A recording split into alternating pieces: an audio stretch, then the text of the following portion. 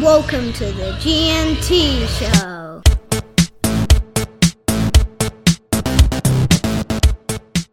All right, welcome everyone to another G&T show, and once again I am joined by my co-host with the most. I'm T, and I'm joined by my co-host with the most. A man who this week brought back memories of his halcyon days when he saw the Streakers at the football.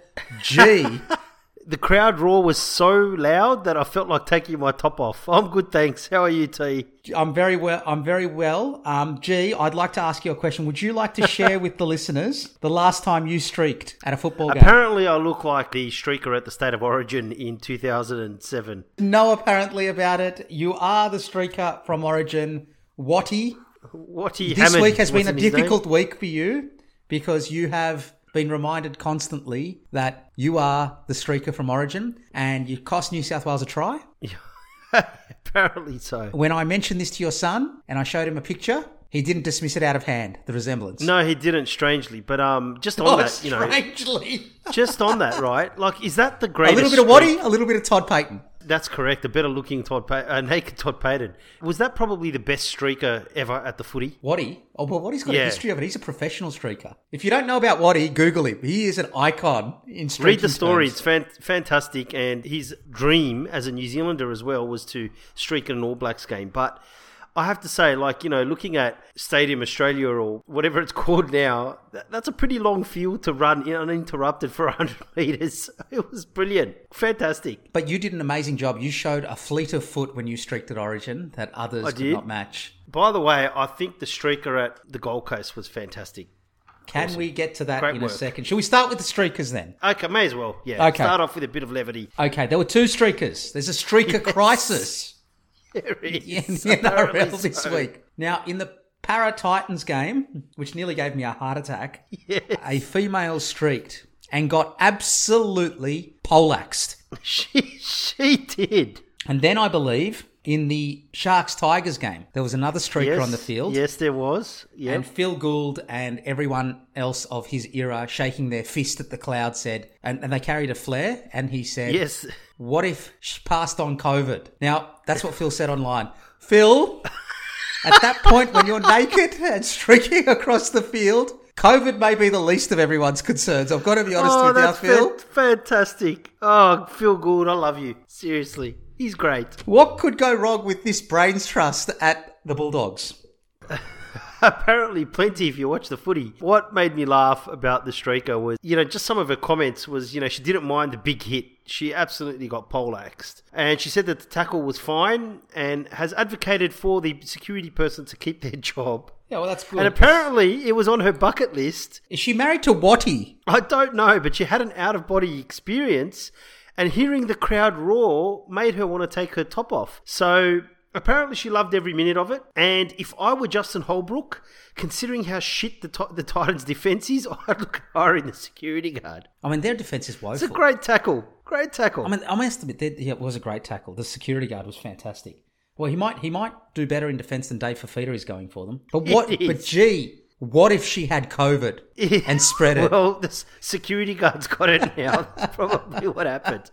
And then the other guy with the flare, back to the halcyon days of the NSL, the National Soccer League, with the flares. Fantastic. Got a serious point to make about that. Where's the outrage at that used to exist in the old NSL? I remember all the police. We've got disproportionate amount of police at the games. Oh, they're hooligans, all the flares, all that sort of stuff. Where is all that for the NRL? Other than Phil Gould being worried about COVID. Yeah, I don't know.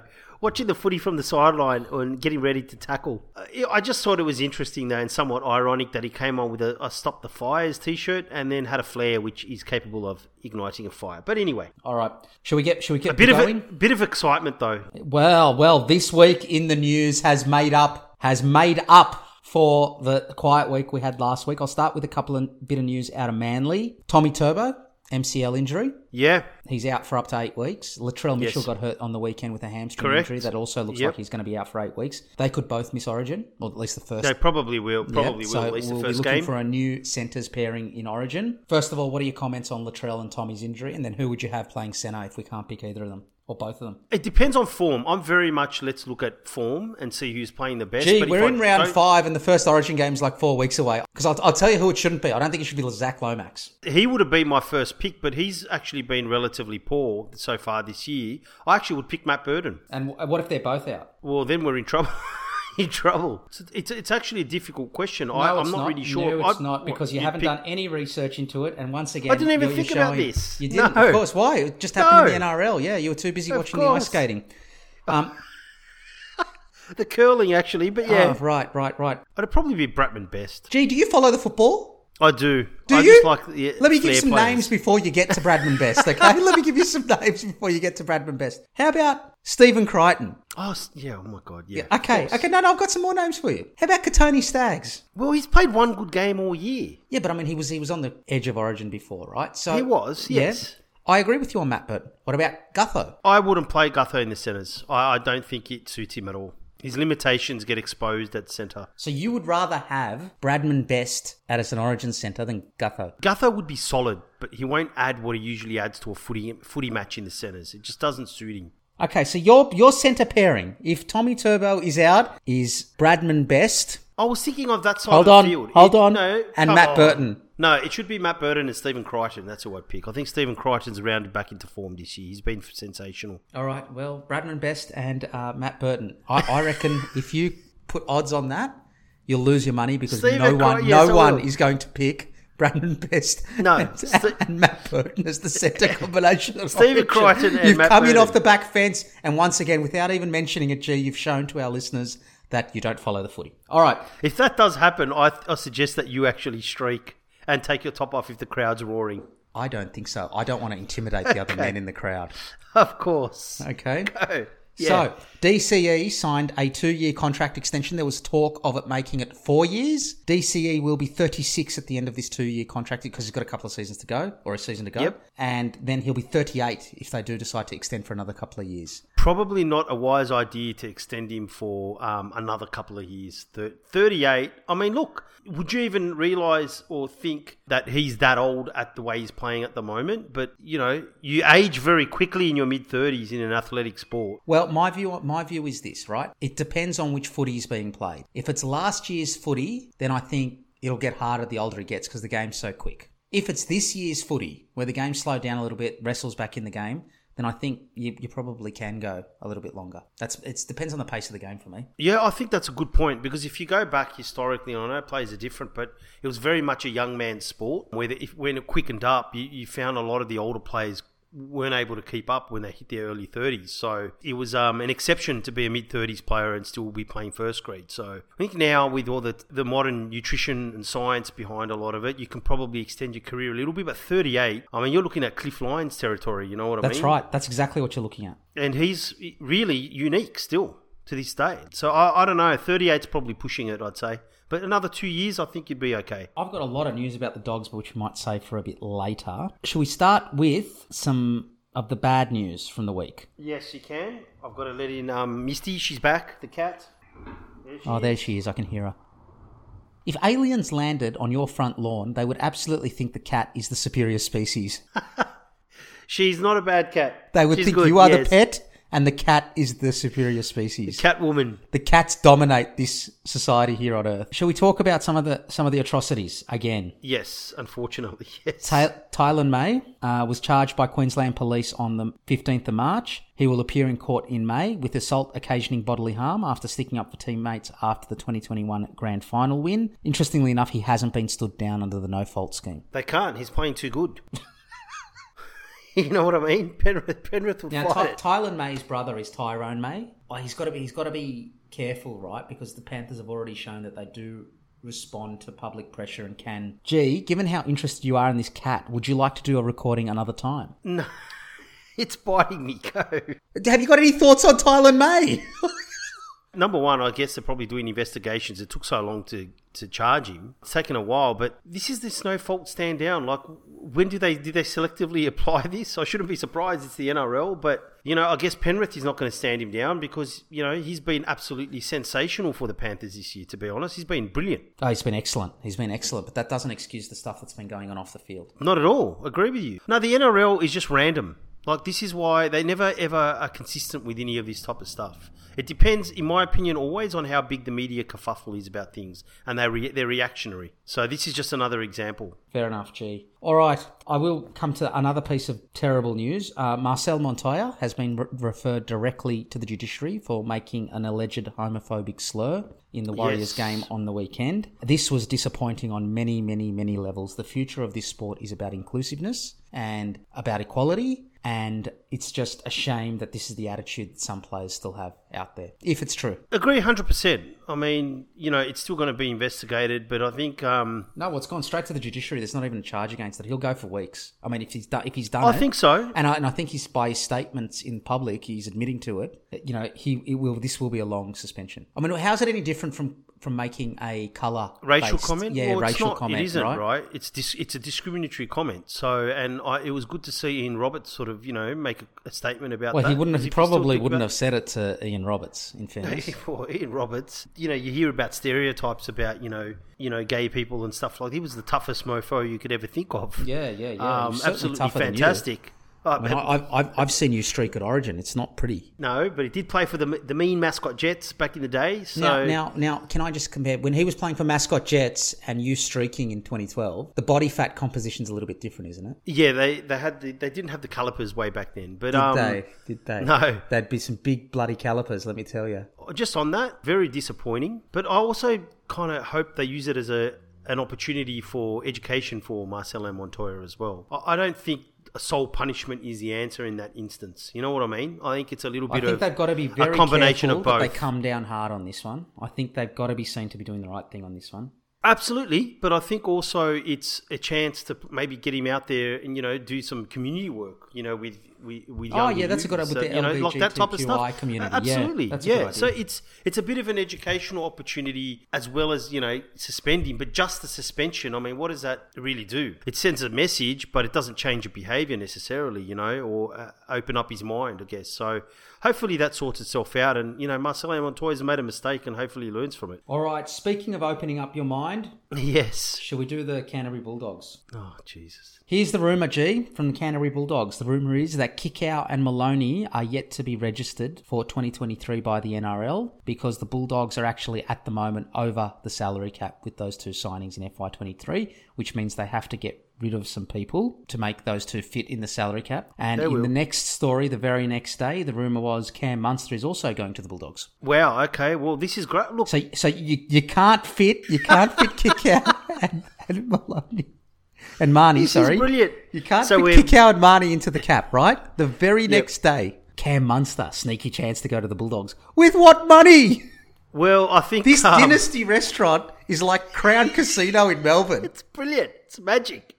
In fact, I think they leave Aldi bags lying around. Apparently, you can fit $5 million in cash. And then they go, it's okay. They're going to be able to afford it because Paul Vaughan may not be re-signed, who was signed on a cut price $400,000 deal. Listen, and that is miraculously going to free up $1.2 million in the cap for Cam Munster. Correct. Phil Gould, I love you. I am so happy that you're bringing all the way to run a professional club from the Roosters way back to the Bulldogs domain now, and we're going to be charging for the premiership in a couple of years with basically the State of Origin squad.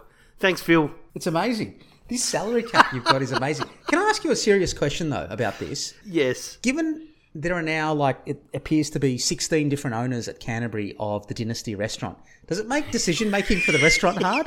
Like, when they've got to change the menu, do they have to run it past Cam Munster, Kikau, Reid Marnie? I'm not sure, actually. I think Phil Gould makes the decision. Oh, good segue, G. Good segue into Phil Gould making decisions, because I'm not finished with the Bulldogs yet. Oh, yeah. I'm not getting there yet. I'm not getting there yet. I'm going to build up to it. So, the NRL Fox guys on NRL 360 absolutely hammered Trent Barrett about picking Kyle Flanagan. The fact that he has a duty of care to Kyle Flanagan. They bring him back into first grade against the Premiers. It's not really giving him a chance. He hasn't... Yeah, that's a load of shit, though. He hasn't trained for 1 minute with Matt Burton in the off-season. They haven't trained at all during the off-season as a halves pairing. Yes, that doesn't surprise me. And then they absolutely I don't think Trent gave it to him. Barrett trained anybody during the off-season by the look of what I'm seeing on the field. They didn't spend their time working on attack. I can put it no, that they way. Didn't. So absolutely hammered him, and Phil Gould decided to return serve. Defend his coach's honour. And he did Yes. that by revealing that actually, before he picked Kyle Flanagan, Trent Barrett... Have you seen the movie Annie, where he goes, please, sir, can I have some more? So it was Phil Gould up on a pedestal. That was Oliver. And Annie. Oliver, sorry, whatever. Oh, fucking, I make an 80s movies reference, that you get. I ask you to name a State of Origin setter, and you go, Steve Ella. I'm catching up. Yeah, Steve Ella. He's great. Looks fantastic. Like Oliver, please, sir, can I have some more? He had little baby Kyle Flanagan in a pram, and he went up to Phil Gould and he said... Can I please pick Kyle Flanagan? And Phil revealed that he had taken personal accountability for Kyle Flanagan. And in my mind, I've got this picture of like The Simpsons, or the Bigger Brother episode, where Phil's just hanging out with him at an arcade. They're playing Nintendo together, going down to the snooker halls, and, Phil's imparting his wisdom. If you play your cards right, Kyle, you could be a cross between Shane Flanagan, your dad, and me. I don't know what to say, to be honest. He defended it by basically defending Emasculating his coach by throwing, and emasculating his coach at the same time. I've taken sole control of this. I don't trust the coach to look after our playmaker that the coach selected and then ostracized totally. I think the Fox guys were totally out of line. Their commentary has no rationale. If he's going to get picked, he's going to get picked. So you're critical of them having no rationale? Well, that's their standard MO. So have you listened to yourself back on the podcast? No, I don't. But, I mean, like, they're... when I do the editing, I hear enough of myself. Oh, guys, and can just for our listeners, G does the editing and he edits out his worst bits every week. Anyway, look, for me, what they said about training with as a halves pairing, etc., has some validity. But the fact that whether he gets picked against the Panthers or whoever, that's just rubbish. That's stupid commentary, because if he's going to get picked, he's going to get picked. Yeah, he'd want to play first grade, right? I mean, of course he does, play first grade? He is the best half in the club, always has been. But well, I thought he did okay.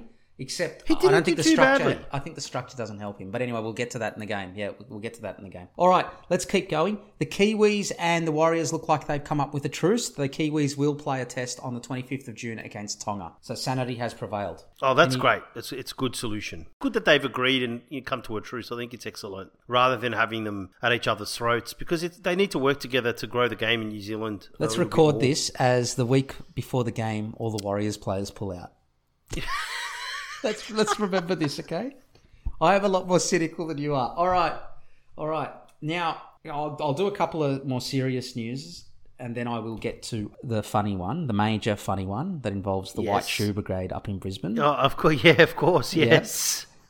Yeah. So, the Australian Rugby League Commission sent a letter to the New South Wales Rugby League, and we've been going on about this for weeks, after a review from the Silk Brett Walker, which found that the New South Wales Rugby League acted outside its constitutional process, asking for fresh elections to take place by 4 p.m. on the 8th of April. Otherwise, the Australian Rugby League Commission will withdraw its funding. Now, the unusual nature of this request wasn't the fact that the letter was coming, it was the fact that they sent the letter on the 5th of April asking them to hold fresh elections by the 8th of April. Now, did the letter even get there by the 8th of April? That is a remarkably short period of time. I'd like you to hold fresh elections by 5 p.m. yesterday. And if you haven't, I'm withdrawing funding. If ever you wanted some sort of indication of why and how this is happening, that's probably a good indication of it. And as a result, the New South Wales Rugby League's actually rejected the Australian Rugby League Commission's position, and funding has now been pulled, and the NRL has taken control of the New South Wales Blues, G. Wow. Okay, that's a big development. It is a massive development. It's about 8 days old, though, so I know you've really kept up with it. Yeah, I mean, I don't know. But there is silver lining in this, because you've got to imagine it, right? It's 1-1 in Origin. The game's tied at halftime in Game 3. Peter V'landys comes and the Emperor, like the Colosseum, makes his appearance in the New South Wales sheds and delivers a Russell Crowe style of gladiator speech. Just talks about the virtues of rugby league to James Tedesco and the Blues, and they go out and absolutely hammer the Queenslanders in the second half. That I'm looking forward to as part of this. It's going to happen. If they're in charge, that gives the Emperor free rein to do what he wants. So he'd probably turn up in the sheds or run out to referee. The State of Change Origin the rules. Change the rules is going to be renamed the the Peter V'landys Trophy. It will be. Just crazy development, to be honest. Just silly. I know we spoke about bigger issues in terms of who controls the game, and they need to work together, you know what I mean? It's just silly. It's silly for the game. Well, it's the clubs. The clubs want the money, right? Of course they do. Better. So, speaking of Peter V'landys, the Emperor. Yes. The Emperor came out after receiving an email about the wrestle from a fan. The fan signed it G. And all of a sudden, remarkably, completely coincidentally this week, we saw a remarkable increase in 6 agains this week. Yes, it's a coincidence completely. Yes, we did. It's completely a coincidence. You know what? Let's just email him. If we don't like something, fuck talking about it. Let's just email him. Things will change. Well, he hasn't done anything with the jersey prices. Remember, we're looking at it as an Australian Rugby League Commission. Rugby League. He's a bit behind on that. So... Just while we're speaking about jerseys, do yourself a favour, check out the Anzac Day jersey from Parramatta. It looks like Ken Hart. You know the Socceroos jersey from... Yes. The famous Socceroos jersey. It looks like that. Was that Pro Hart? Pro Hart. Oh, Ken. I got it mixed up. Can we just call him Ken Hart? We will. Ken Hart. It's both of them. Let's couple more news and then we'll get to the big one. We might actually... You know what, guys? We're going to mix it up next week. Next week, G is going to do the news segment. That'll be a very short segment. Okay. I don't next do the week, gossip. Listen here. Next week, G is doing the news segment. Okay.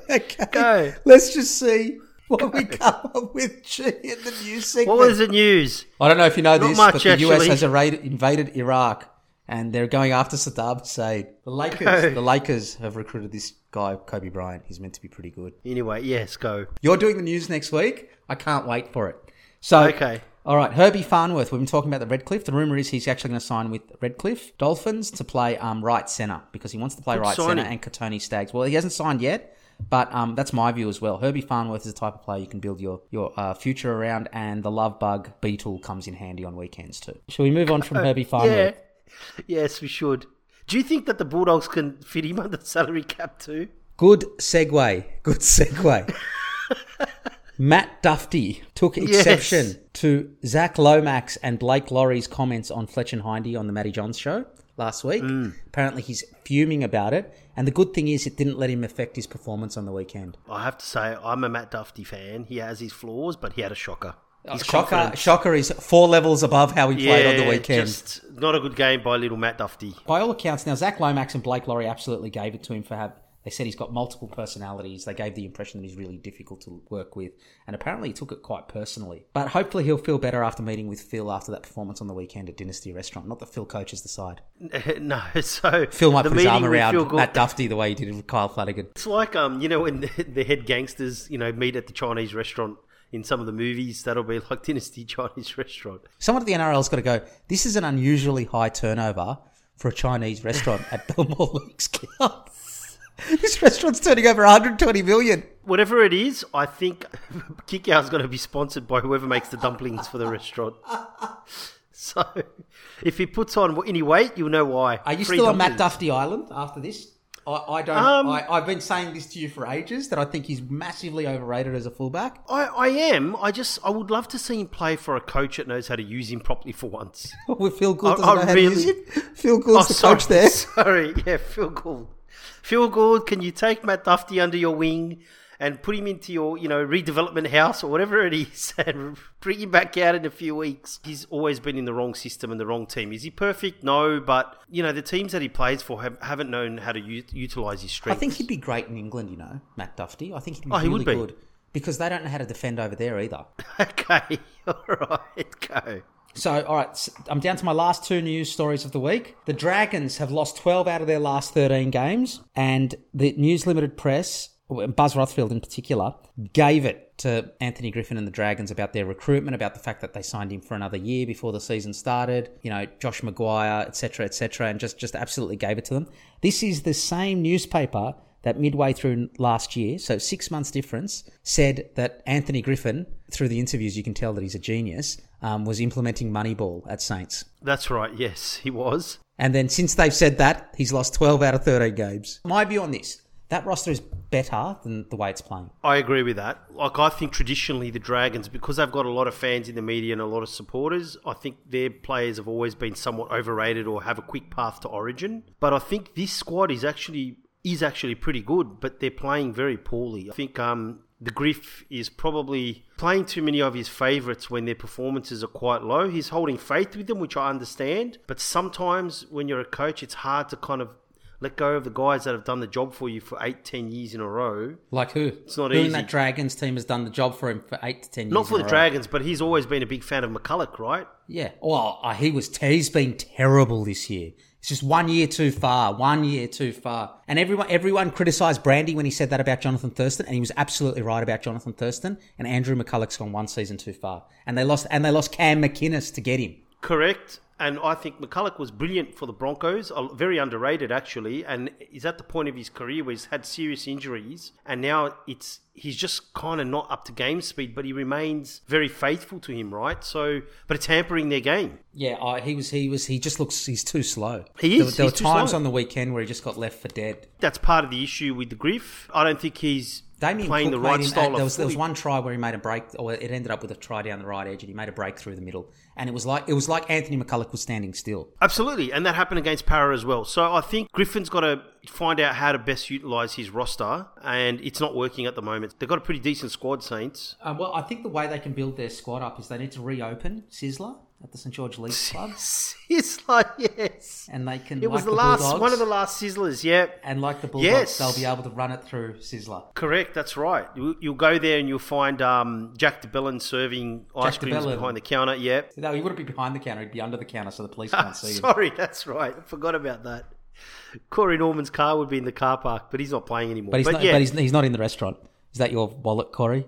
No. No, the Dragons are a poison chalice, mate. You know, whoever takes that job, unless you're... But they got a roster, right? They got a roster. Like, if Shane Flanagan took that job, they'd be better, much better than where they are now. I agree. But, you know, it's actually one of the higher pressure jobs, I would say, in the NRL. As soon as you're not playing well, the media comes at you. I think Madge Maguire might have the highest pressure job in the NRL at the moment, but that's different. Yeah, he does. They're going to be 9-7. The Tigers, interestingly, has a very high pressure job for some reason, and they're always in the press. Like their fans are up in arms. Like I know. Someone does a fart in a restaurant and it's in the news with the Tigers. Can't believe this, Madge Maguire. Yeah, he stunk up the joint.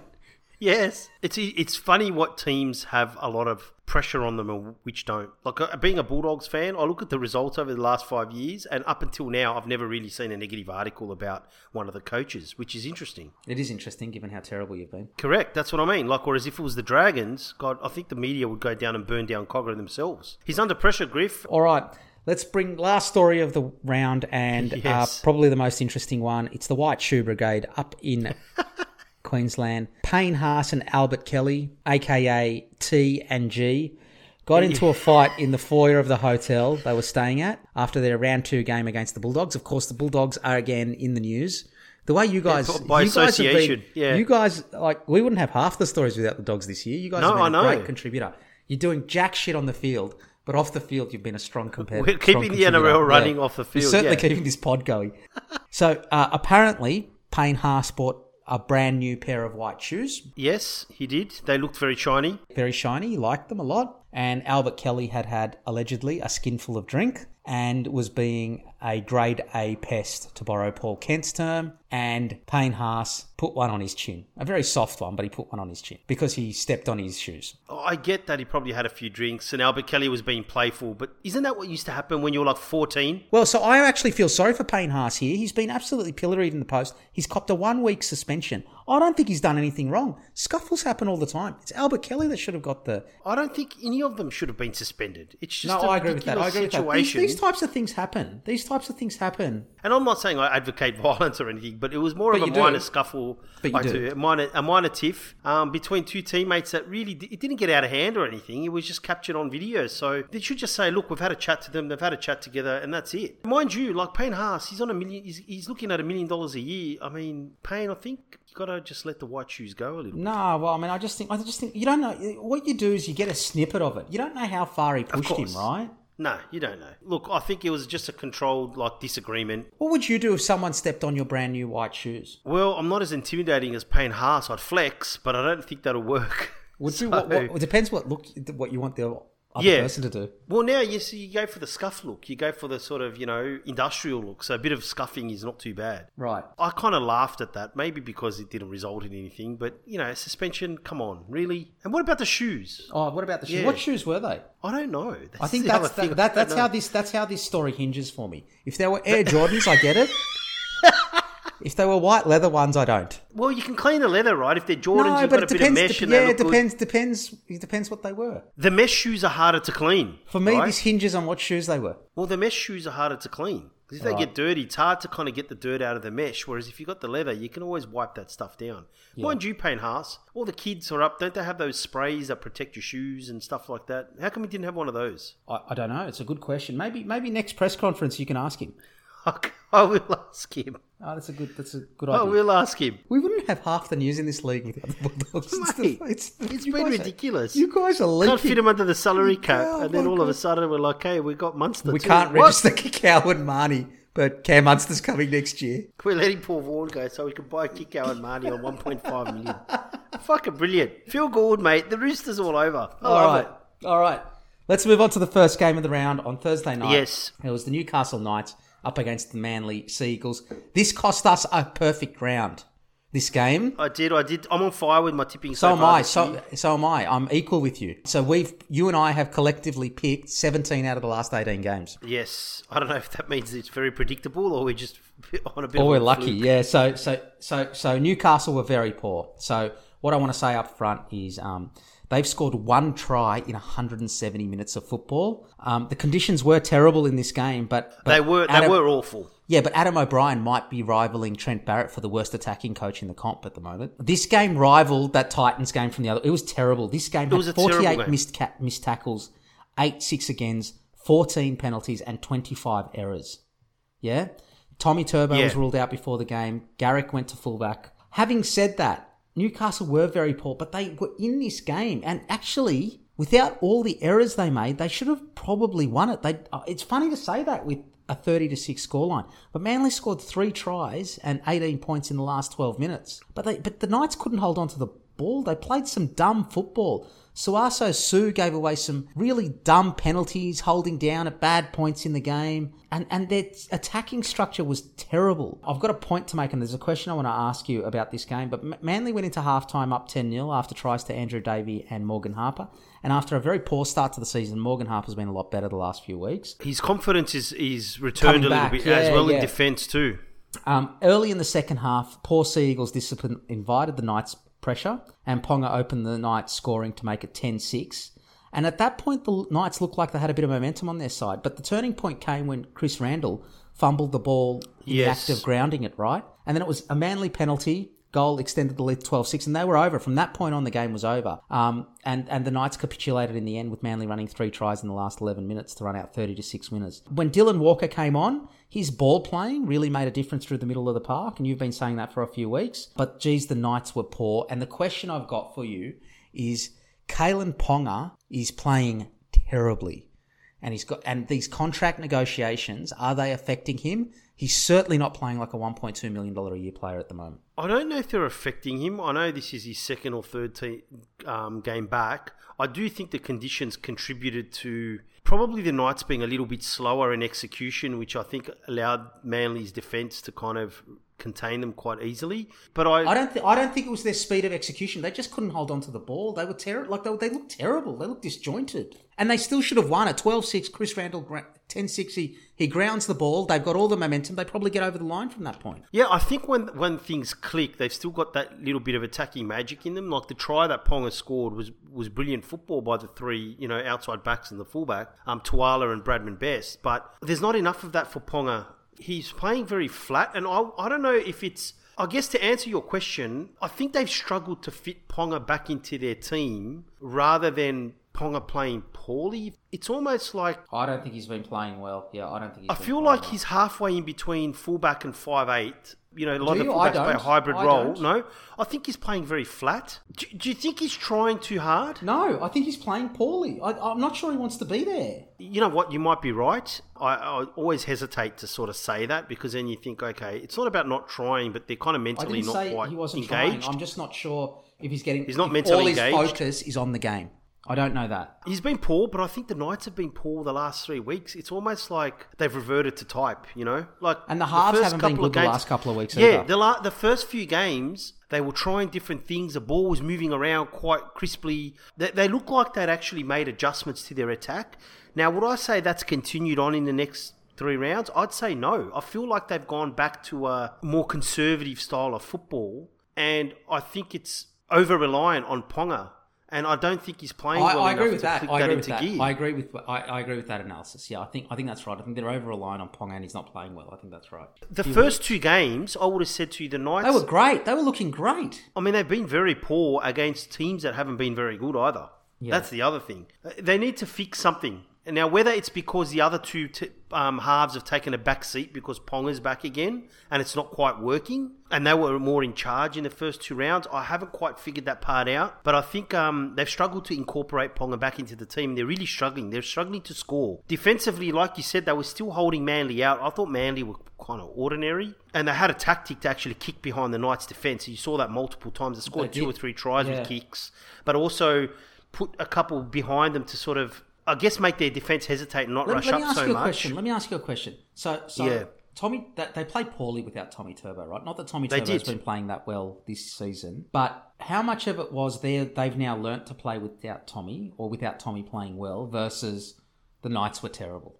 They dropped a lot of pill, the Knights. I think the conditions helped Manly a little bit, but what I saw from Manly was their outside, the right-hand side defence, which was getting attacked by Newcastle for most of the match. They were very aggressive and rushing out on Ponga immediately and not giving him any room to move. And I think they really cramped his space and he struggled with it. So I thought that Harper was rushing out and they were really zeroing in on him. And that defensively, I think Manly held out the Knights quite well, held up Jake Clifford with another great tackle. Then eventually Manly took advantage of the opportunities they got down the other end with the kicks and scoring a few tries at the end. But thought they stopped the Knights playing fairly well, but I can't tell you they looked any great. Did they stop the Knights, or were the Knights just really poorly executed? I think the Knights were executing poorly. Some of the Sea Eagles defence was quite aggressive, but I also don't think they really did that much in attack either. And that's where they, I think, struggled. Like Garrick, I didn't feel was as aggressive as he was last year when Tommy was out for a couple of games at fullback. So we'll see. It's a wait and see over the next couple of rounds. I think they'll adjust, Manly. Well, they got the Titans this week, so... Yeah. Well, there you go. They'll make it easy for them to score, that's for sure. Well, let's see. All right. Ordinary game, T. Ordinary game. It was an ordinary game. Yeah. Did you watch it? Yeah. Before we go on, I spent 4 days watching the Masters. It was such an amazing... And the Formula One, it was a fantastic weekend of sport. Do you watch the golf? I didn't watch it, but sometimes I do, yeah. The golf coverage... is really good. It's really good. It's really good. Is. So, all right, let's move on to the Friday night games. And we actually had 2 absolute crackers on Friday night. They were good games. They were great games. The first up was the Warriors versus the Cowboys. The Warriors got up 25-24. And given G's great love of defense, he would have loved this game. I love this game, and I love Sean Johnson and Cody Nikorima. Sean Johnson, you are my hero. SJ, he's back. Guys, those listening, I just want you to know that I'm as uncomfortable as you are right now. Of course, the Marcel Montoya alleged homophobic slur, overshadowed a great game of footy for mine. It was the Warriors' 3rd win in a row, but the Cowboys were actually the better team for large parts of this game. Agree with that. I agree with that. Neither team wanted to win it in Golden Point, but Sean Johnson finally plotted the game-winning field goal at his 3rd attempt. Tom Dearden opened the scoring and continued his good form when he dummied his way past Josh Curran and Sean Johnson, who looks fantastic with the ball in hands but continues to make no tackles, to make it 4-0 to the Cowboys. A few minutes later, Jesse Arthurs, who'd bombed one a bit earlier, and he's also in really, really good form, crossed over off a perfectly timed SJ pass. So this is the rocks and diamonds of SJ, right?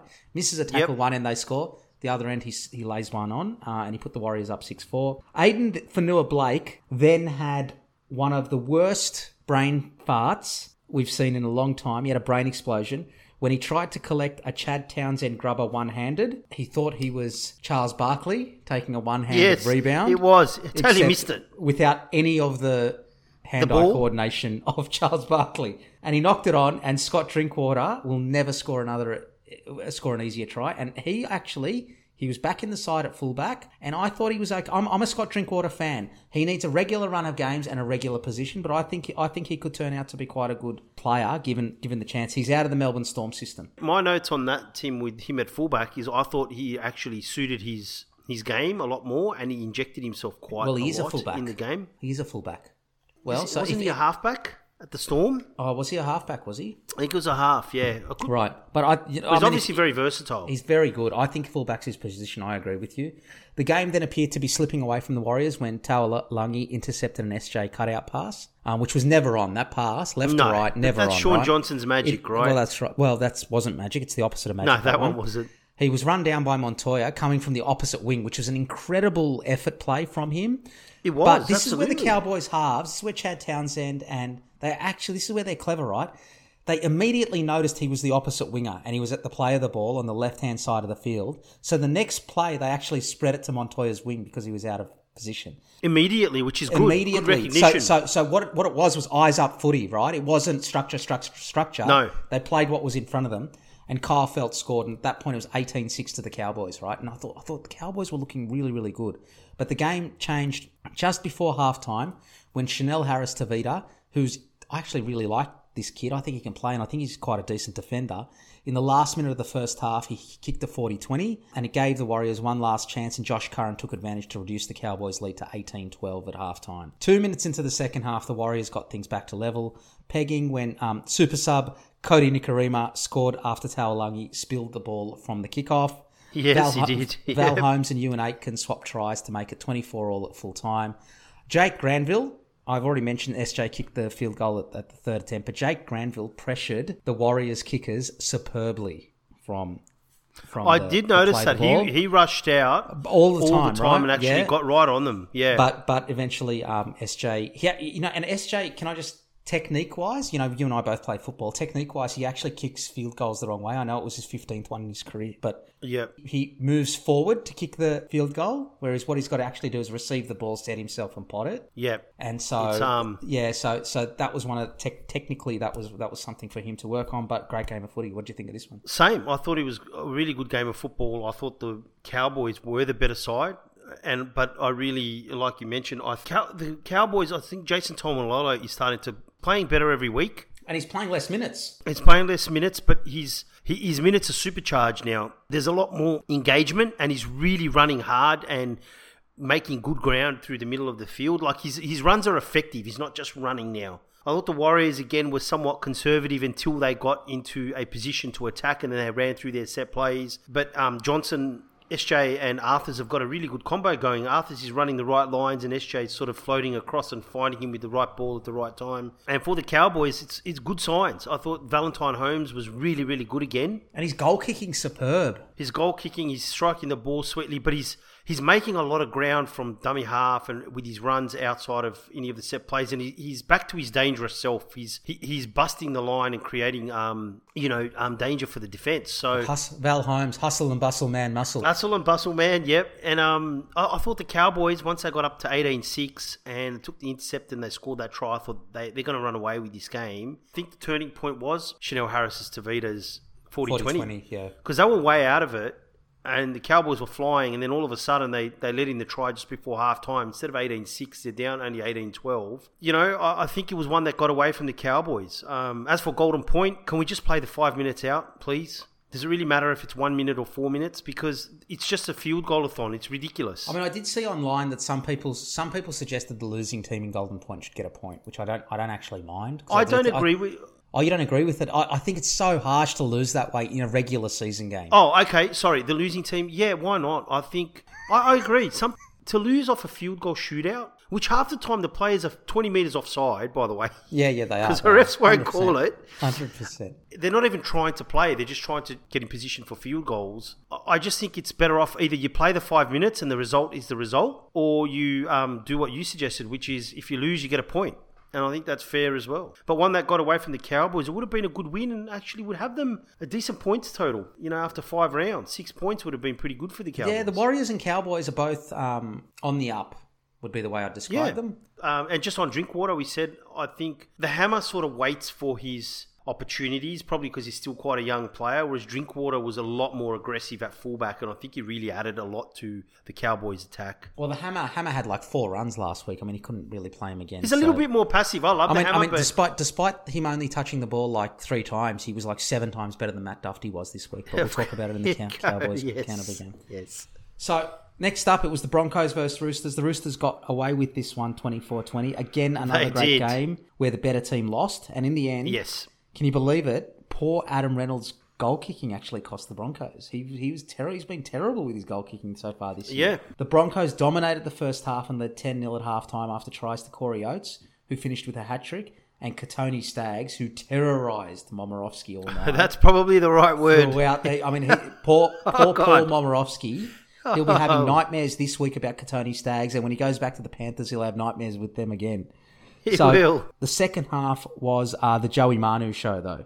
And I love this, given how much I love him as a centre. He scored 2 tries and set up another, but the first try was actually some great Angus Crichton footwork on the right edge to put Sam Walker over to cut the deficit to 10-6. And brave run by Sam Walker, 100 miles, hit the ball at full speed and got crunched as well. Yeah. He did, but I think it was all Angus Crichton. That was not every forward has footwork like that, right, in very tight, confined spaces. Manu then put the Roosters ahead for the first time after intercepting a Billy Walters pass and then scoring a few plays later to make it 12-10 to the Roosters.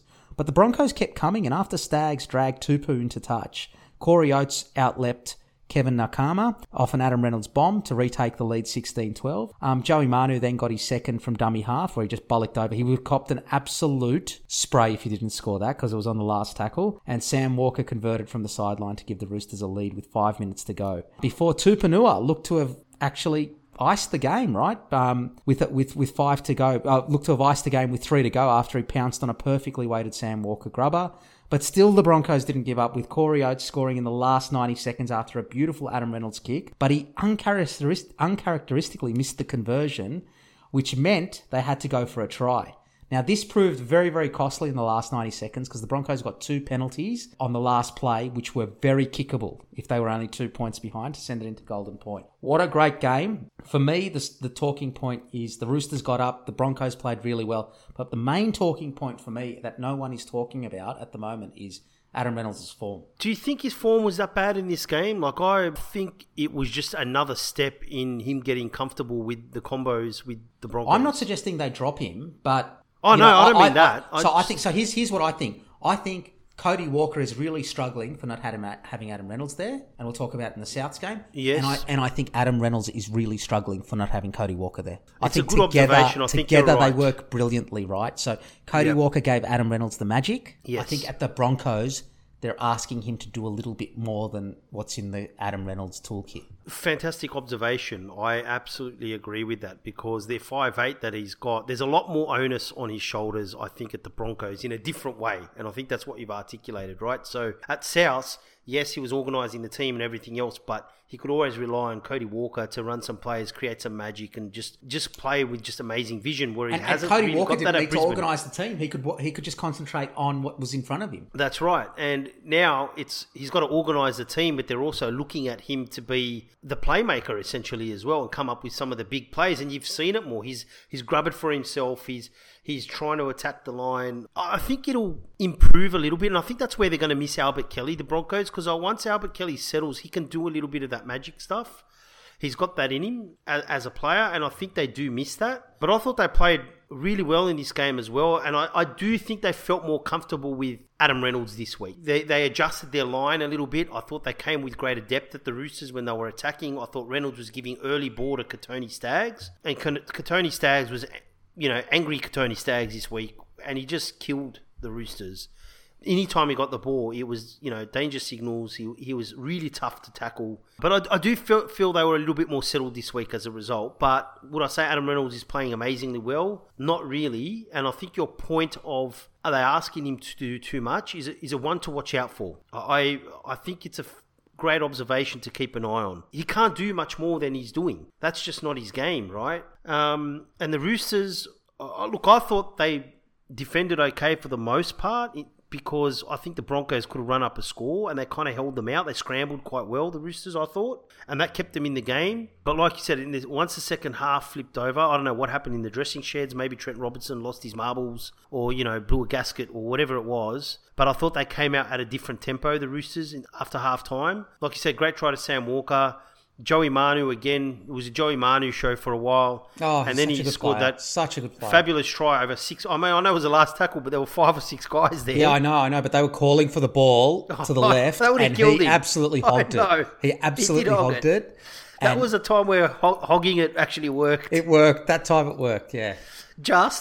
But it was a great try. And you said the Broncos kept on coming. They never gave up because there was a time period in that half about, after Joey Manu's second try, I thought they were struggling. Yeah. I thought they looked kind of tired, and I thought that they would give way, the Broncos, and the Roosters would start to run up the score, and that never eventuated. So they went toe-to-toe with them, and it was a good performance by the Broncos. I thought they were the better team, but I think the Roosters just had a little bit too much class, I think, and the goal kicking made the difference as well. Made a difference in the end, that's right. Yeah, it did. But good signs for the Broncos in that game. All right. Yeah, there was. Better performance. A little bit inconsistent the last few weeks, the Broncos. They are, so it'll be interesting to see how they go But this the Roosters week. winning and sneaking away with some of these games. They are. They're not playing well. The Roosters, right? And I'm expecting them to build. I think, like you said, they might come home towards the back end of the season. I'm still expecting that. But they're winning. The Broncos have got a real test, getting away with some of these games this week with Panthers. So we'll see how it goes. And the Roosters are at home for Warriors, so we'll see. Yep. So let's move on to Shitty Saturday, which lived up to its name with the first 2 games. It did. We're back to Shitty Saturday. The first one was at Wagga The Wagga. first 2 weeks were an anomaly. Yeah, correct. We're back to regular service here. So Raiders versus the Storm. I haven't got a lot on this game, right? Other than it was at Wagga Wagga. the Raiders opened and the scoring. camera angle was hard to adjust. It was. The Raiders opened the scoring with a Schneider penalty goal. And that was about it for the next 20 minutes as the Storm blew the Raiders away, starting with a Harry Grant try, followed by Jerome Hughes, who was great and got a double on the night, and Ryan Pappenhausen. It was 18-2 after 23 minutes, and basically the game was over from then. This did force the Raiders to chase the game a little bit, though, because they were so far behind so early. And they got one back through Valemai before halftime to make it 18-8 at halftime. The game was effectively over, though, in the second half when Justin Olam crashed over after 10 minutes to make it 24-8. And crash over is exactly the perfect description for it was. Yes, absolutely. The teams traded tries in the last few minutes, but and the Raiders oddly kicked the penalty goal. And I've got a bit to say about this at the death to make it 30-16. Yes. Cam Munster was fantastic. Jerome Hughes and Harry Grant were great for the Storm. I think the Raiders are in a bit of trouble. My concern with... Did you hear the story about this? No. About the penalty goal after the siren, even though they were trailing by 16 points? No, what happened? Don't tell me it's got to do with betting. Ricky, well, that's what one would think, right? This is the risk with these types of decisions. So Ricky missed it because he'd left to go down to the sheds 2 minutes before the end of the game. They couldn't win it, so he left. Yeah. They chose to take the penalty goal because finding someone to kill. And when Ricky asked them why they did that, they said because of for and against, and because last year they only missed out on the 8 by 2 points. My biggest problem with that is they did miss out on for and against, but they missed out by about 100 points. So unless they think a penalty goal after the sirens worth 50 times what it actually is. There was some rumours about betting and those types of things, but I don't think any of that's got any validity to it at all. It does. I mean, look, I thought it was about for and against. It's like, why not just take the 2 points anyway? I think it was. It was about for and against, right? A bit of a fizzer, this game, to be honest. I think it's great that it was in Wagga. I thought, Harry Grant came out on fire. I thought the Raiders were holding on at the beginning, and then... Eventually, they didn't hold on well. They were down. They were under pressure for the first 20 minutes, and then it all just bang, bang, bang, and then next. I think the Raiders are in a bit of trouble. I really do. They got the Cowboys this weekend. The Cowboys don't travel well to Canberra. It's at Canberra. Although, if this was played in a neutral venue, I would tip the Cowboys. It's just the Raiders are not. It's another team without a halfback. You can't put a lot of points on without a halfback. The evidence is everywhere. Look at the Dogs. Look at the Raiders. You need a halfback to put on points. Schneider's a rookie essentially, so you're asking a lot for him to be your playmaker and sort out your attack. Look, even South's attack is looking really like Cody Walker has not had a try assist this season. He broke the record last season. Yeah, remarkable if you think about it. Why though? Why? Because they don't have recognised. They got young halfbacks. They got young halfbacks that need to grow into the game. Ilias, is getting better, but yeah, I mean Jerome. Once Harry Grant scored with a tough try at the beginning. I thought the Raiders were doing their best to hold on, and then once Jerome Hughes stepped through everybody, and then the Storm started to play a more expansive game. I thought they were passing the ball in their own quarter, and they were starting to move the defence around. Then when Munster broke through, and then Pappenheisen, as usual, comes out of nowhere under the post. It's 18-2, and the game was essentially over from that point. You know, the Raiders did well to sort of throw the ball around and score with from Semi Valemei just before halftime, and it gave them a little bit of, hey, you know, there might still be something in this game, but as soon as Oldham just ran through 3 or 4 plays after half-time, I think the game just petered out, to be honest. I thought the Storm took their foot off the pedal, and it was just an easy win. The Raiders, I didn't really, think gave them much of a match. I mean, they tried, but it was just the Storm were way too good in this game. Way too good. It is the comp's starting to settle down now. It is a little bit. Yeah, you're starting to sort of start. There's a few teams where I'm a little bit unsure about, but there's teams now, you can go, this team's good. Yeah. Correct. So next up, it was a game that we were going to go to, but we didn't end up going to, thankfully, was Souths versus Saints. Yes. And this classic game finished 24-12 to Souths. To start this game, Souths scored one of the tries of the season with Cook tearing a hole in the Dragons' middle. This is the one where I mentioned earlier. We completely outpaced Andrew McCulloch, before combining with Campbell Graham, who did really well to put Latrell over to make it 4-0. It was a great try. It was a fantastic try. Unfortunately, Latrell then did a hamstring, and fortunately, they had Blake Tafe on the bench. So it was a very seamless transition. And can I just say something about Blake Tafe? He's not as explosive as Latrell, but his work rate's a lot higher. And you notice this throughout the game. Yes, I was going to say, was that really that much of other than some of the crash, explosive, amazing plays on occasion, I thought they kind of looked a little bit better at times. I agree, because of his work rate. He gets more involved, like Tafe. He gets involved. And Latrell may not have the fitness to get involved as much as... He doesn't. Yeah. He doesn't. Mate, he's actually putting on more weight each week. I don't know if something's not right. I'm not going to criticise the guy. So are you. Yeah, that's you different. criticise him every week. I don't want to see him get into a position where... And it could be medical. Who knows, right, what the reason is. But he's hampering his own game. He's such a fantastic athlete. Like, he can handle that for now. But every little bit, his body's starting to run funny. He's pulling hamstrings. Like, he's got to be careful that it doesn't result in recurrent injuries. Yeah. He's a fabulous player. You want to see him on the field, That's right. All right. So that's absolutely what happened.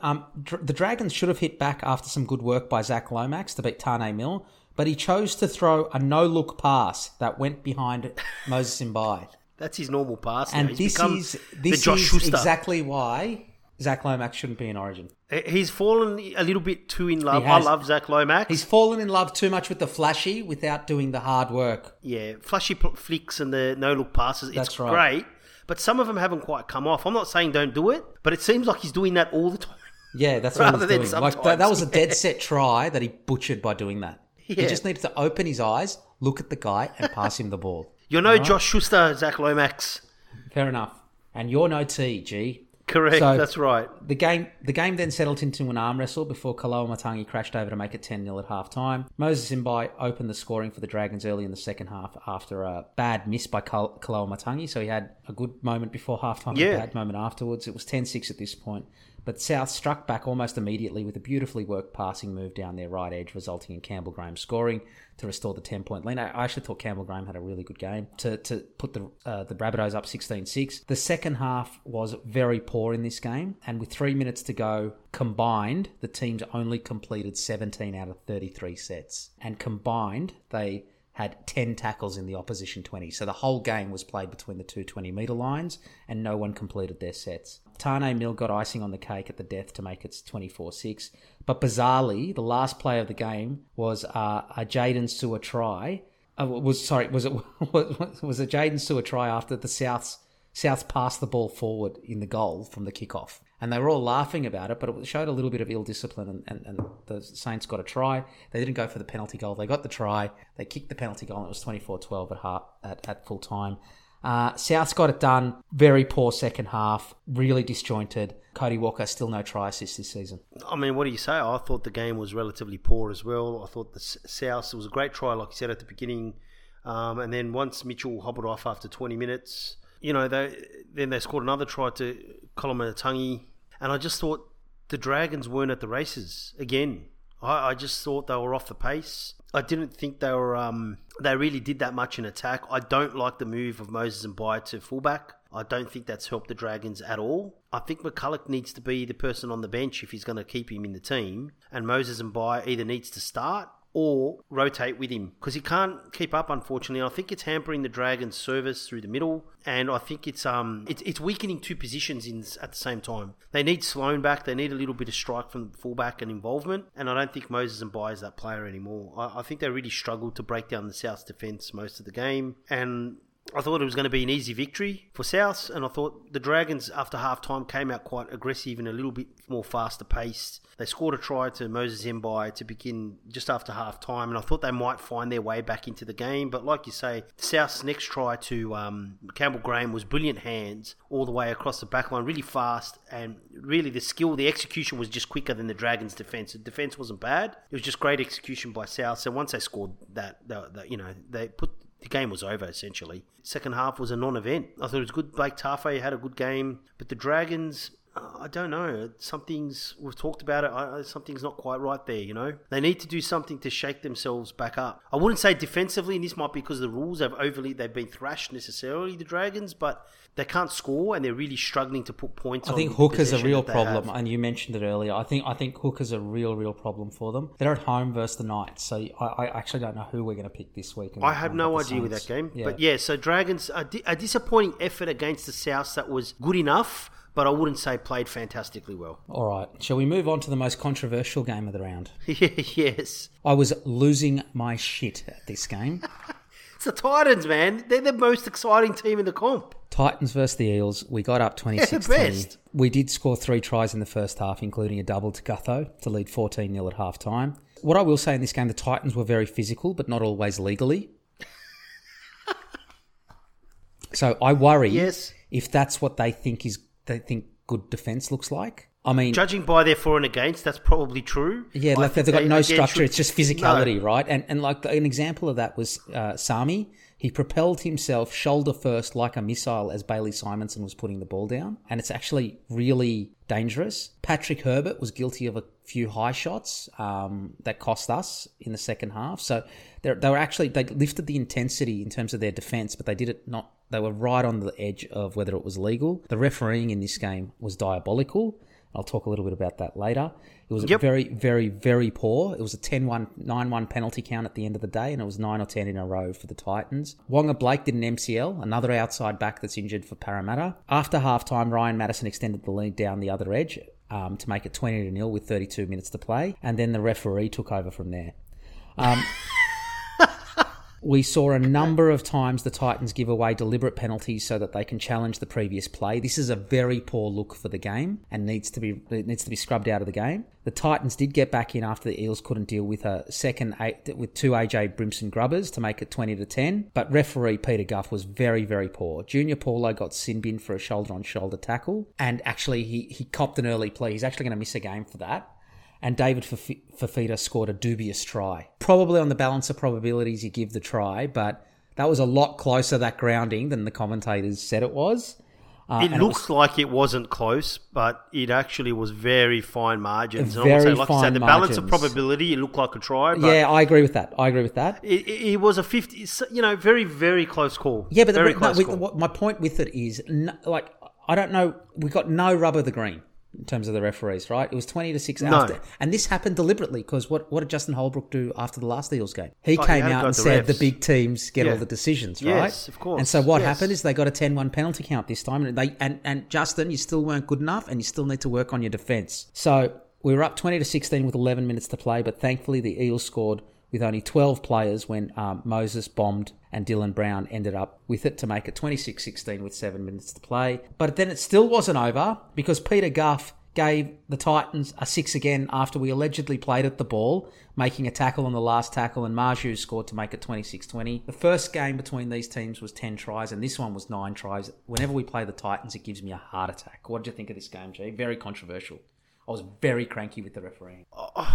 I mean, it's one of those games where it was very one-sided for a while. I thought the Titans, surprisingly, were very physical, but also kind of scrambled okay to keep you guys out for a while, like the Eels.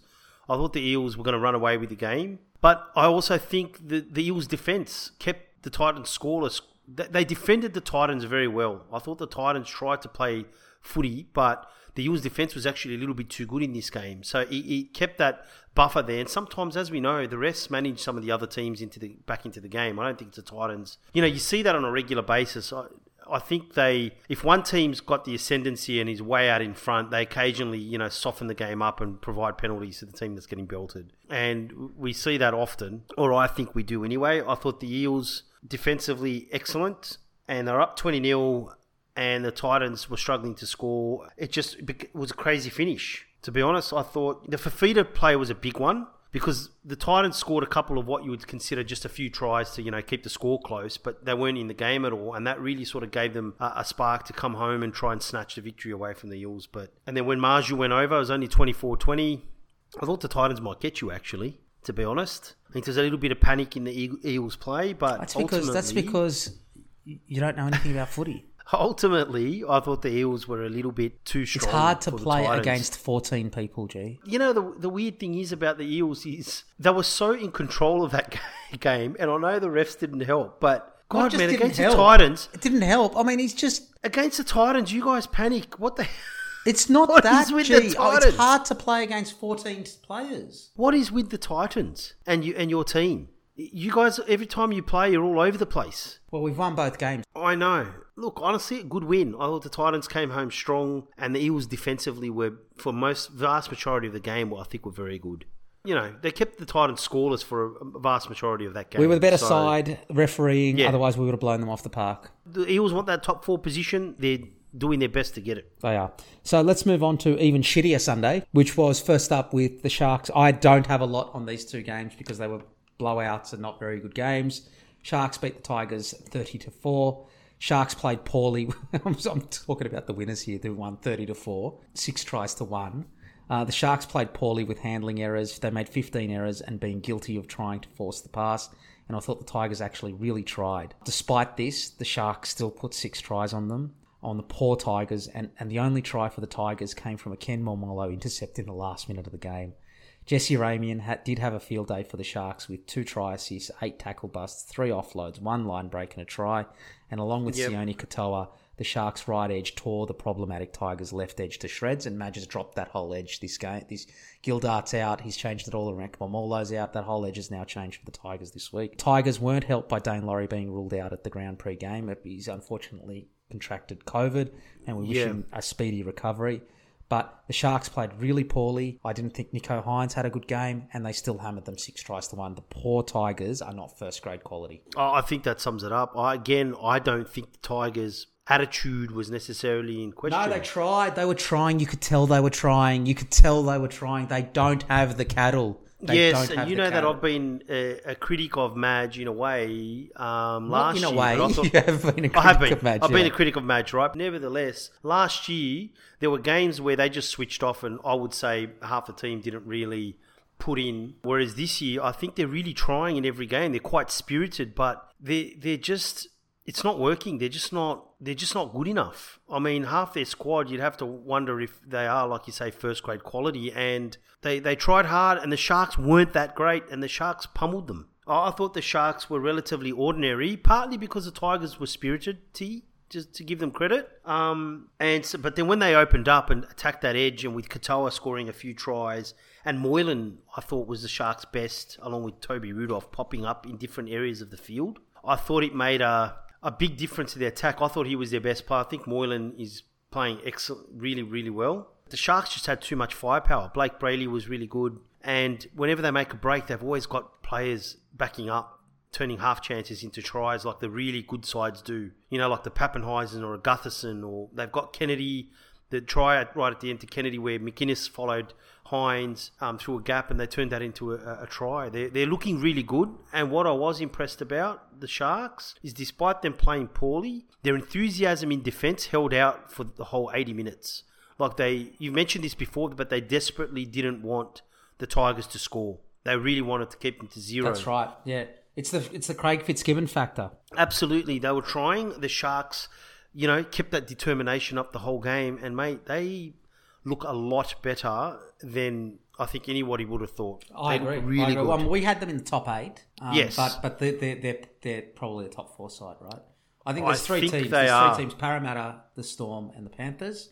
I think Yes. are a cut above everybody else, and I think Yes. the Sharks are just behind both those 3 teams. At the moment, absolutely. Souths and Manly have dropped back to the field. I think they'll still finish 5th and 6th. I think the Sharks are up there with the Roosters because I still have faith I in forgot the about Roosters. the Roosters. I forgot about the Roosters. I still have faith in the Roosters, but the Sharks are So the looking Roosters, very good. that'd be my top 4 still, but the Roosters Yeah. I'd have behind Para, Storm, and the Panthers. And the Roosters in 4th. I think the Sharks are there or thereabouts with them, and then you got Manly and Souths in 6 and 7. It'll make the 8th spot really interesting, but you can already see that I reckon they'll be the top 7. I don't think that's going to be any doubt. To be quite honest, I think the Sharks were, they're putting anybody who's put in front of them. If they're playing poorly, they're dispatching them.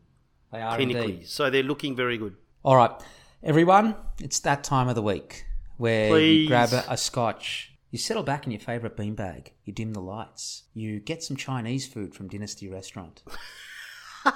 Delivered by the Uber driver, Kikau. Who happens to be one of the Bulldog players. Valemi Kikau and the Josh Adokar dumplings, and you settle in for Bulldogs Hour. And the Bulldogs played the Panthers. The Panthers won 32-12. Kyle Flanagan looked okay, and I think the interpretation of the rules this year probably helps him as a halfback. I'm not actually going to say much about this game, G, other than I thought Kyle Flanagan did okay. I thought he did too. I don't think he was very bad. He at didn't all. get the I ball thought a he lot. played So okay. the structure. No, he didn't. Mike Mihal-Woods asked Trent Barrett a question after the game about the structure because Brandon Can we Wakeham talk got about the that ball. Yeah, interview? we'll go through the game because I'm not going to do much analysis of this game. I'm going to There hand over isn't. to you as a Bulldog supporter to what you saw in this game. I'll make a couple of points and then we'll talk about Mike Mihal-Woods' question. So I do think the new rules help Kyle Flanagan. The attacking structure means he doesn't get the ball as much. In previous weeks, the halves touched the ball anywhere from 30 to 50 times, which is low by any other team's standards. Yeah, I was reading the article. It's a very good article, actually. Excellent article. And then Kyle Flanagan only got the ball like 20-odd times. So he didn't really trust him in the attacking structure, might be the way to put it. But I did think the Bulldogs tried hard, but the Panthers were too good and never really in danger of losing the game. It was 20-6 at halftime.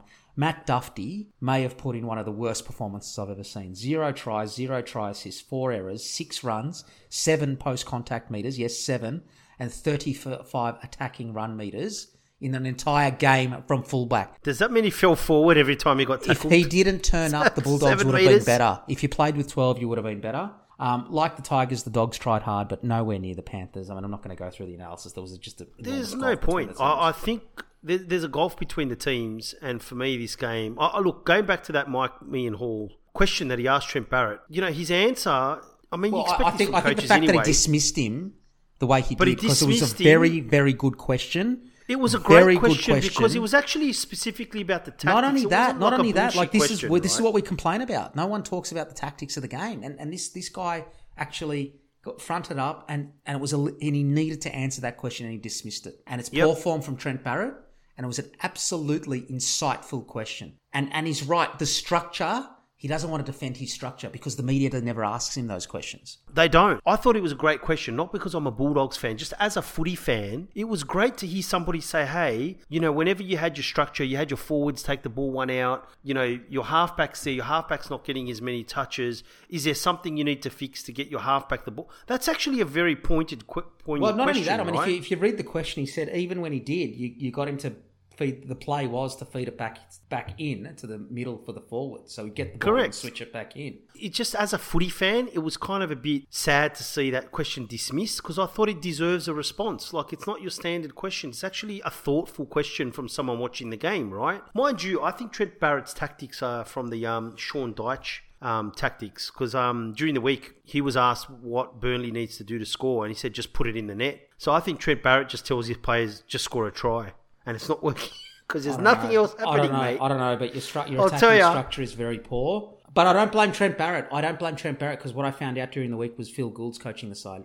Well, apparently Phil Gould's coaching the team. Look, the Panthers, watching this game, other than being able to lie on the tackled player all over the place, and being offside half the game. It's almost like they're far more brazen after last year's semi-finals when they kind of dared the refs to punish them. Yeah.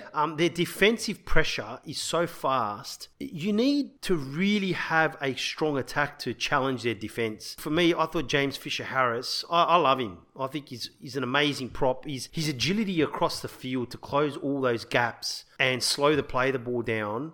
And the way the Panthers slow the ball down makes them... Jared Warrior-Hargraves. I look he's James fantastic. Fisher-Harris and I go, he's a young JWH. He's kind of the prototype prop where he's got the bulk and the athleticism. He's got the strength, but he's got the athleticism and agility of a smaller player. But anyway, I thought their defensive pressure just made it too hard for the Bulldogs, and the Bulldogs' attack is rudimentary. It's slow. They tried hard, but it's just too easy for the Panthers' defense to knock off. And it's very forward orientated. It's all one-out runs. It's all inside balls. Josh Jackson apparently looks like our halfback, and he never gets a rest either. I was watching the game. I watched that game and I thought, oh, gee, Josh Jackson tried hard. He tries hard, but he also needs a break. He does, because there's times where he gets caught out because he's actually tired. But you can see him yelling at the players too. It means something to him. Of course it does. I think he just needs to get a break every now and again. Regardless, I thought Flanagan did okay. He did all right. Yeah, did all right. The Bulldogs tried hard, but if our gun player is Josh Jackson and Corey Waddell, we're in trouble. Your gun player is Honey Soy Chicken. Poor Matt Duffy, you could see his confidence just slipping out as the game wore on. It just got worse. One of those games. But the Panthers, mate, Talon May, I know we talked about him earlier, but what a winger. What a man. I can't believe... What a man, what a winger.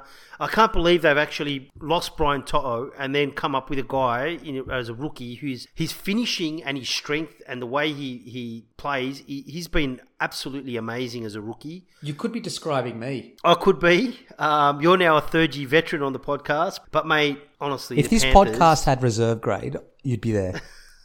Thank you. I'll be paying for the Tigers podcast. You would be. But honestly, the Panthers, God, they're a good side. It was just no contest, really. I mean, absolutely. It's funny where people go, hey, the Bulldogs tried hard and they were kind of in the game and they lost by nearly 30. Well, it was I didn't think the Bulldogs were in the game. They weren't in the game, but you know what I mean? Like, it was that comprehensive. But it was bound to happen. I actually think you got some positives, right? In another, like last year, this would have been 66-0. Oh, easily. So, look, good signs, good attitude. They tried hard, but the Panthers just way too good. Not even nor can you read anything into this game for the Panthers. Like, it wasn't... You can't. It's too easy. It's too easy. Yeah, that's for right. The one thing that came out of me, watching them really close, is how good they are. They remind me of the old Storm teams where they'd flip guys around and push them around so they're facing the other goal line. The way they slow the ball down and the speed of their defence is really good. They're excellent. They're a great side. They are. Mrs. T is very happy. Oh, mate, their record over the last 3 years, I mean, it's incredible. Well, grand final. I mean, we spoke about that. But even during the regular season, like losing 1 or 2 games, like in a year. We used to say the Roosters... You know who the Panthers are? Do you want to know who the Panthers are? The Panthers are the Golden State Warriors. Yeah, yes. They're changing footy. It's a speed. It's a dynasty that's hard to keep up with, right? Absolutely. And Nathan Cleary is Steph Curry. The other thing we mentioned about the Panthers, we wondered how they would go. I think they've got an on and off switch. And you are Kendrick Perkins. Yes, I am. They've got an on and off switch. But you know what? We wondered whether their hunger is still going to be there. And you know what? I know at times they switch it off, but they're still hungry to win every week. It's still early, though. There's some of these games where they could lose, but, mate, they're in there. Yeah. Their enthusiasm in defence, they're very hungry. So, like you say, who's going to beat them? That's right. All right, let's move on to round 6 then, the round 6 preview of the games. And it's Easter weekend. Yes. So the games are spread out over a different cadence this weekend. So first up on the Thursday, we've got the Raiders versus the Cowboys. It's down in Canberra. Raiders are $1.55 favourites. Cowboys are $2.45 outsiders. The Cowboys have 4.5 point start. I will start off by saying I don't know if this was if it was at a neutral venue, I'd pick the Cowboys. I think the Cowboys are playing better. They don't travel well to Canberra, and I think the Raiders were very disappointing, and I wonder if Ricky just beats the crap out of them this week and has them up for the game. He probably does. He's probably going to get the gloves out and give them all a slap on the face to wake them up. But I'm tipping the Cowboys in this game. I think the Raiders, they're like last year. I'm not sure. I'm leaning towards the Raiders, to be honest, because it was the Storm they played. That's the other thing, right? There's a golf. The Storm were That's were right. really That's good. right. That's right. But the Cowboys actually have been far more impressive. They have, but they don't travel to me well this year. Yeah, it is in Canberra, so that could give the Raiders the edge, and I think the Raiders will probably play a little bit better at home. You know what? I'm going to tip the Cowboys. I just think they're going to have a little bit too much in attack for the Raiders. I think the Raiders have really struggled to score points, and I don't know They have struggled to score points. if that's going to change. I think I'm going to go. I think I'm going to go the Raiders. Yep. Well, I've got the Cowboys this game. I think they'll be too good for them, the Raiders. All right. It's a hard one to pick, that one. For the Friday night games, is. first up, this is a 4 p.m. This is not a hard one to pick. The traditional Easter Friday, Good Friday game. It's Souths versus the Bulldogs. I don't think this will be a hard one for us to pick. Souths are $1.28. Bulldogs are $3.75. Bulldogs have 10.5 points start. I am going to go Souths, but I think this game will be closer than most teams think, because I think the Bulldogs are playing, at least defensively, they're showing up, and Souths' attack don't look fantastic at the moment, so I can't see Souths running up a cricket score. But I think Souths will get up because they've just got a little bit too much class. But I think this game will be closer than people think. I agree with you. I think it'll be Souths by maybe 10 points or so.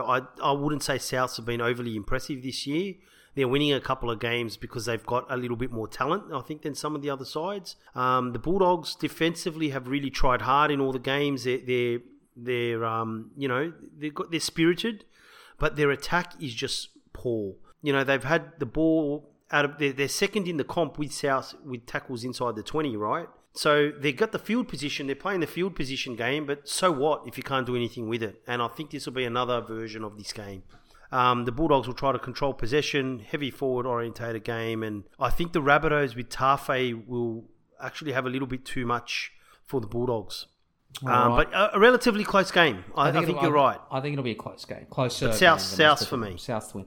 Another game that I don't think will be close, though, Panthers versus the Broncos. The Broncos are playing well, but I just can't. The Panthers are so good, right? They're not going to lose this game, so I've got the Panthers in this one. Not because Broncos aren't going well, but only because there's just a massive gulf between the teams. I actually think the Broncos are going okay at the moment. The Broncos are going okay. I think they've had a couple of challenges. I thought they struggled they're inconsistent, like you said. They've had a couple of games where they've played quite well and a couple of games where you think, geez, are they reverting back to last year? But then, they came up with that great performance against the Roosters where they should have won the game. I don't know, maybe it's just the Roosters bring the best out of them, but like you say, the golfing class between these two teams is just no contest. Broncos will have a real go, but the Panthers are just going to be too good. Didn't look amazing against the Bulldogs, but that's because they were just ruthless, methodical, and they're a machine. So Panthers for sure. Panthers. Now, the next game's another one that's really hard to pick for me, and there's only 2 games on Shitty Saturday. And it's Manly versus the Titans in the Who Knows Derby. It's $1.54 to Manly, $2.50 to the Titans. Titans have 5.5 points start. So this is a little bit like the Raiders-Cowboys game for me. When I break this down, I go, the Titans are actually playing better than Manly, but they got to come to Lotto Land, and Manly's always very good at Lotto Land, or whatever it's called now, PointsBet Four Stadium. Pines Park, apparently, yeah. 4 Pines Park. Can't keep up with this, yeah. Yeah, Brookvale Oval. Yeah, Brookvale Oval, that's better. I don't think Manly have looked fluid, and Tommy Turbo's out, and they usually don't play well with Tommy Turbo. And Manly, I do think they should have lost to the Knights if the Knights could have held on to the ball. So all other things being equal, I pick the Titans, but it's at home for Manly, and that's what kind of sways me towards Manly a little bit. This is a very hard game for me because I have no faith in the Titans. Super Jimmy Dimmick and Justin Holbrook, the defense and the fitness of your team is lagging, but when they decide to play footy, the Titans can do anything. So it's, like you say, it's the Who Knows Derby. And Manly... There's a few tough games this week, right?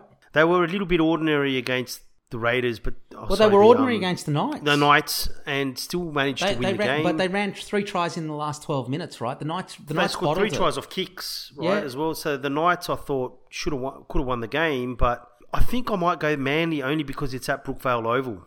I'm not, but because I've lost confidence in the Titans because I have no idea what Titans is going to turn up week to week. That's right. If you look at the scores, and yes, even in snippets of the games, the Titans technically could have won every game, and they could have lost every game. Yeah. The games were that inconsistent within the game itself. Like they're all over the place. So I have no faith. So I'm tipping Manly in this game. All good. Okay. This is a good game. Looking forward to this one. Next game is the game of the round. So, yes, and it's absolutely. on Saturday night. This is the Storm versus the Sharks. The Storm are $1.39 favourites. The Sharks are $3. The Sharks have 7.5 points start. There is one thing I will guarantee you. Craig Fitzgibbon will have the Sharks up for this game. It is in Melbourne, though. Now, yes. Again, the if I'm drawing a form line through this, I go the Sharks are actually playing more consistent footy, but I think the Storm have higher peaks on their roster, if you know what I mean. They're capable of playing at a higher level, and I think I'm going to tip the Storm, but I think it wouldn't surprise me if the Sharks got up. Honestly, I'm really looking forward to this game because I think the Sharks, we spoke about it being one of the best. Yes, that's right. I've been waiting for round 5 for the comp to shake out so I can watch a good game. The Sharks have been fantastic, but they've also had a relatively easy draw to some degree. Well, they beat Para. Well, they did beat Para, but I mean, like that. But they've been very impressive anyway, the Sharks. But now they've got a real test. The Storm are at full strength pretty much and playing quite well, I think. They're starting to click and Pappenhuysen's back to his old self. It's a great challenge for the Sharks to see where they're at early in the season. I think it's going to be a fantastic game. I'm tipping the Storm because I think if the Storm play up to their potential, I think they're better than the Sharks. That's what I'm saying to you. Their peak You're is right, higher. yeah. But I'm really interested But the Sharks to see are how playing the more Sharks consistently. Play. Yeah, they are. They've been good in every game, so I'm looking forward to seeing how the Sharks measure up in this game. It'll be great. But Storm for me. Storm for me too. All right, let's move on. There's only 2 games on the Saturday. Let's move on to Super Sunday. Yeah. And the first game, actually, I think these are 2 good games for different reasons. I think the Roosters versus Warriors are first. It's at the Sydney. Is it the SC? It might be the SCG. Yeah. Yeah. Roosters are $1.18 favourites. The Warriors are $5 outsiders. The Warriors have 14.5 point start. Warriors have been playing well, and the Roosters have looked very inconsistent. They've been lucky to pull a few out of the bag. I'm going to go for the Roosters because it's at home. It's Easter long weekend. A little bit like the Storm, I think their peak is a bit higher than the Warriors. But, again, it wouldn't surprise me if the Warriors got up in this one. Yeah, the Roosters, I'm keeping faith with the Roosters because I just believe that they're slowly going to find their way back into a clinical machine because I think Luke Keary, it's still early for him. He's got a new combo with Sam Walker. Sam Walker's probably a different player to what he's played with before as well. I don't think the Roosters' halves have been good this season. No, I wouldn't say. They've been inconsistent. I think the Roosters, you're right, have been inconsistent. There's a couple of games now where it's been the Joey Manu show where he's taken over essentially 2 games in a row at a particular point in time. Joey, keep going, buddy. I can tell you there's light at the end of the tunnel. Yep, I've been carrying this pod for 3 years. But the Warriors, I love SJ, love Cody Nikorima, but they're a little bit too, I would say, conservative and Cody for me. Nikorima have sent us a message saying that they would like to have a little bit of privacy from you. Okay, that's fine. I'll give them the privacy. But the Roosters... I mean, they said the weirdest moment was when they forgot a towel and you just handed it over to them. On the sidelines, they come off and they're sweating. They need to cool off before they go back on. So, but the Roosters, I think, are going to be a little bit too good for the Warriors defensively. And also, I think I'm expecting a little bit more from their attack in this game. Okay, well, I'm tipping the Roosters as well, but not as confident as G. The Channel 9 game, it's the 6 p.m. game on Sunday, it's at Cogra, is the Dragons versus the Knights. That we could see a new record for handling errors in this game. It could be 600 handling errors. We'll be grateful to see one completed set. The Dragons are the favourites at $1.65 and the Knights are outsiders at $2.25.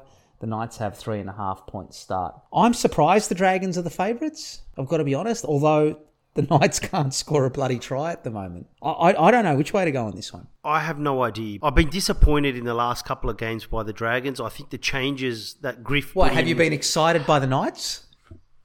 No, they haven't worked, but I think the Knights... I don't know. I'm tipping the Knights. I just have no faith in the way the Dragons have played. I think... They've come out again with Mbai at fullback, Bird at 5'8", and I don't think it's helped their game in any way. What's Amone and Sloan done to Griff? They're young, and I think maybe he believes having a running... That's it? Because they're young? Well, I don't know. Is it not good enough? I don't know. Tariq Sims is back to, his old self, so I don't understand why... I thought they looked better with Jack Bird in the back row. It gave them a little bit more I agree with variety. that. I don't think Jack Bird's been the problem. So what's happened now is they've got Sims, Sewer and DeBellin in the back row, and they've lost the ball-playing ability out of the back row, and they're relying again too much on Jack DeBellin, whereas I thought when you had Jack DeBellin and Jack Bird, it gave you a runner but also a playmaker on either edge, along with Amone and Ben Hunt, and they've become far more predictable, I think, and they're struggling. They got no thrust from fullback because Mbai doesn't have that in his game anymore, and you love that been word. Poor. I love it. And McCulloch has... Thrust. I do, and McCulloch's been poor at hooker. So I'm tipping the Knights only because I'm not... Have you thought about thrusting with other people? I have. Have you? And what have your thoughts been? I asked them if they're playing fullback first. Do you? Yes, I do. So I'm tipping the Knights. Yes, that's right. I'm tipping the Knights. Okay, that was a long way to get to you picking the Knights. It was. I'm just disappointed in the Dragons. We think they have a good squad, but they're playing poorly. The reason why these previews take so long is because you're thinking as you talk. That is not entirely true, but continue. It is not entirely incorrect either. Go. Okay. And the huge clash of the weekend. Massive big Easter game. Monday clash at Bankwest. Even if the Easter Bunny himself or herself turns up for the West Tigers, the Eels are still winning. Doesn't matter. I think after beating a 14-man Titans team last week, it's going to take the Tigers 20 people. So Eels are $1.07 favourites. The Tigers are $9 outsiders. They have 20.5 points start. Look, I think the Eels will win. These games tend to be closer than people give it credit for. So I don't think the Eels are going to flog them, actually. I don't think they'll flog them either. I don't think they'll flog them either. But I do think the Eels get up in the end. I think for me, the Tigers are really down on confidence. And I said this at the end of last season when I looked at their roster and I said they were going to be the wooden spooners. They just have players. If you go back, remember when the teams were eliminated? I said the Tigers are going to finish last next year. They either have players that are kind of not quite what they were and you're hoping that they return to form from 3 years ago, or they have youngsters that still need seasoning and they may turn into something. They kind of just don't have a settled squad that can compete. They've got varying degrees of ability in the team and people who are at different levels, and it's not helping. Like, James Roberts, but James Roberts hasn't been James Roberts for 3-4 years. Luke Brooks is not even Luke Brooks from a few years ago, despite his flaws. James Tamou is not James Tamou from a few years ago. Like, they're relying on these guys to still be good. Because they're older. They're older. They're not quite the same. It's just, it's just not working. They're trying hard, and that's why I think the game will be close. But the Eels just got too much class, right? All right, we're are you going to be able to get this out before the first game on Thursday? We are recording a bit later than normal. We're recording on Tuesday because of work commitments and the other like. But yep. That actually brings us to the end of what we thought would be a very quick podcast, but we actually started this last There's too Sunday. much news, too much ridiculousness throughout the week. Streakers, flares, Feel Good revealing that he's actually coaching the team and not Trent Barrett. It's just sensational. It has been a big week. All right, thank you once again for joining us, G. Just make a promise to our listeners you won't streak this week at the footy. I won't. I'm saving it up for State of Origin. Great. Or Magic Round. Magic Mike Round. It's going to be Magic G Round. We are going up to Magic G Round. Magic G Round. Yep. To the people we're going up there with, Val, Cuts and Action, you've heard it here first. G will be streaking at Magic Round. See you, G. Thank you. See you. Bye.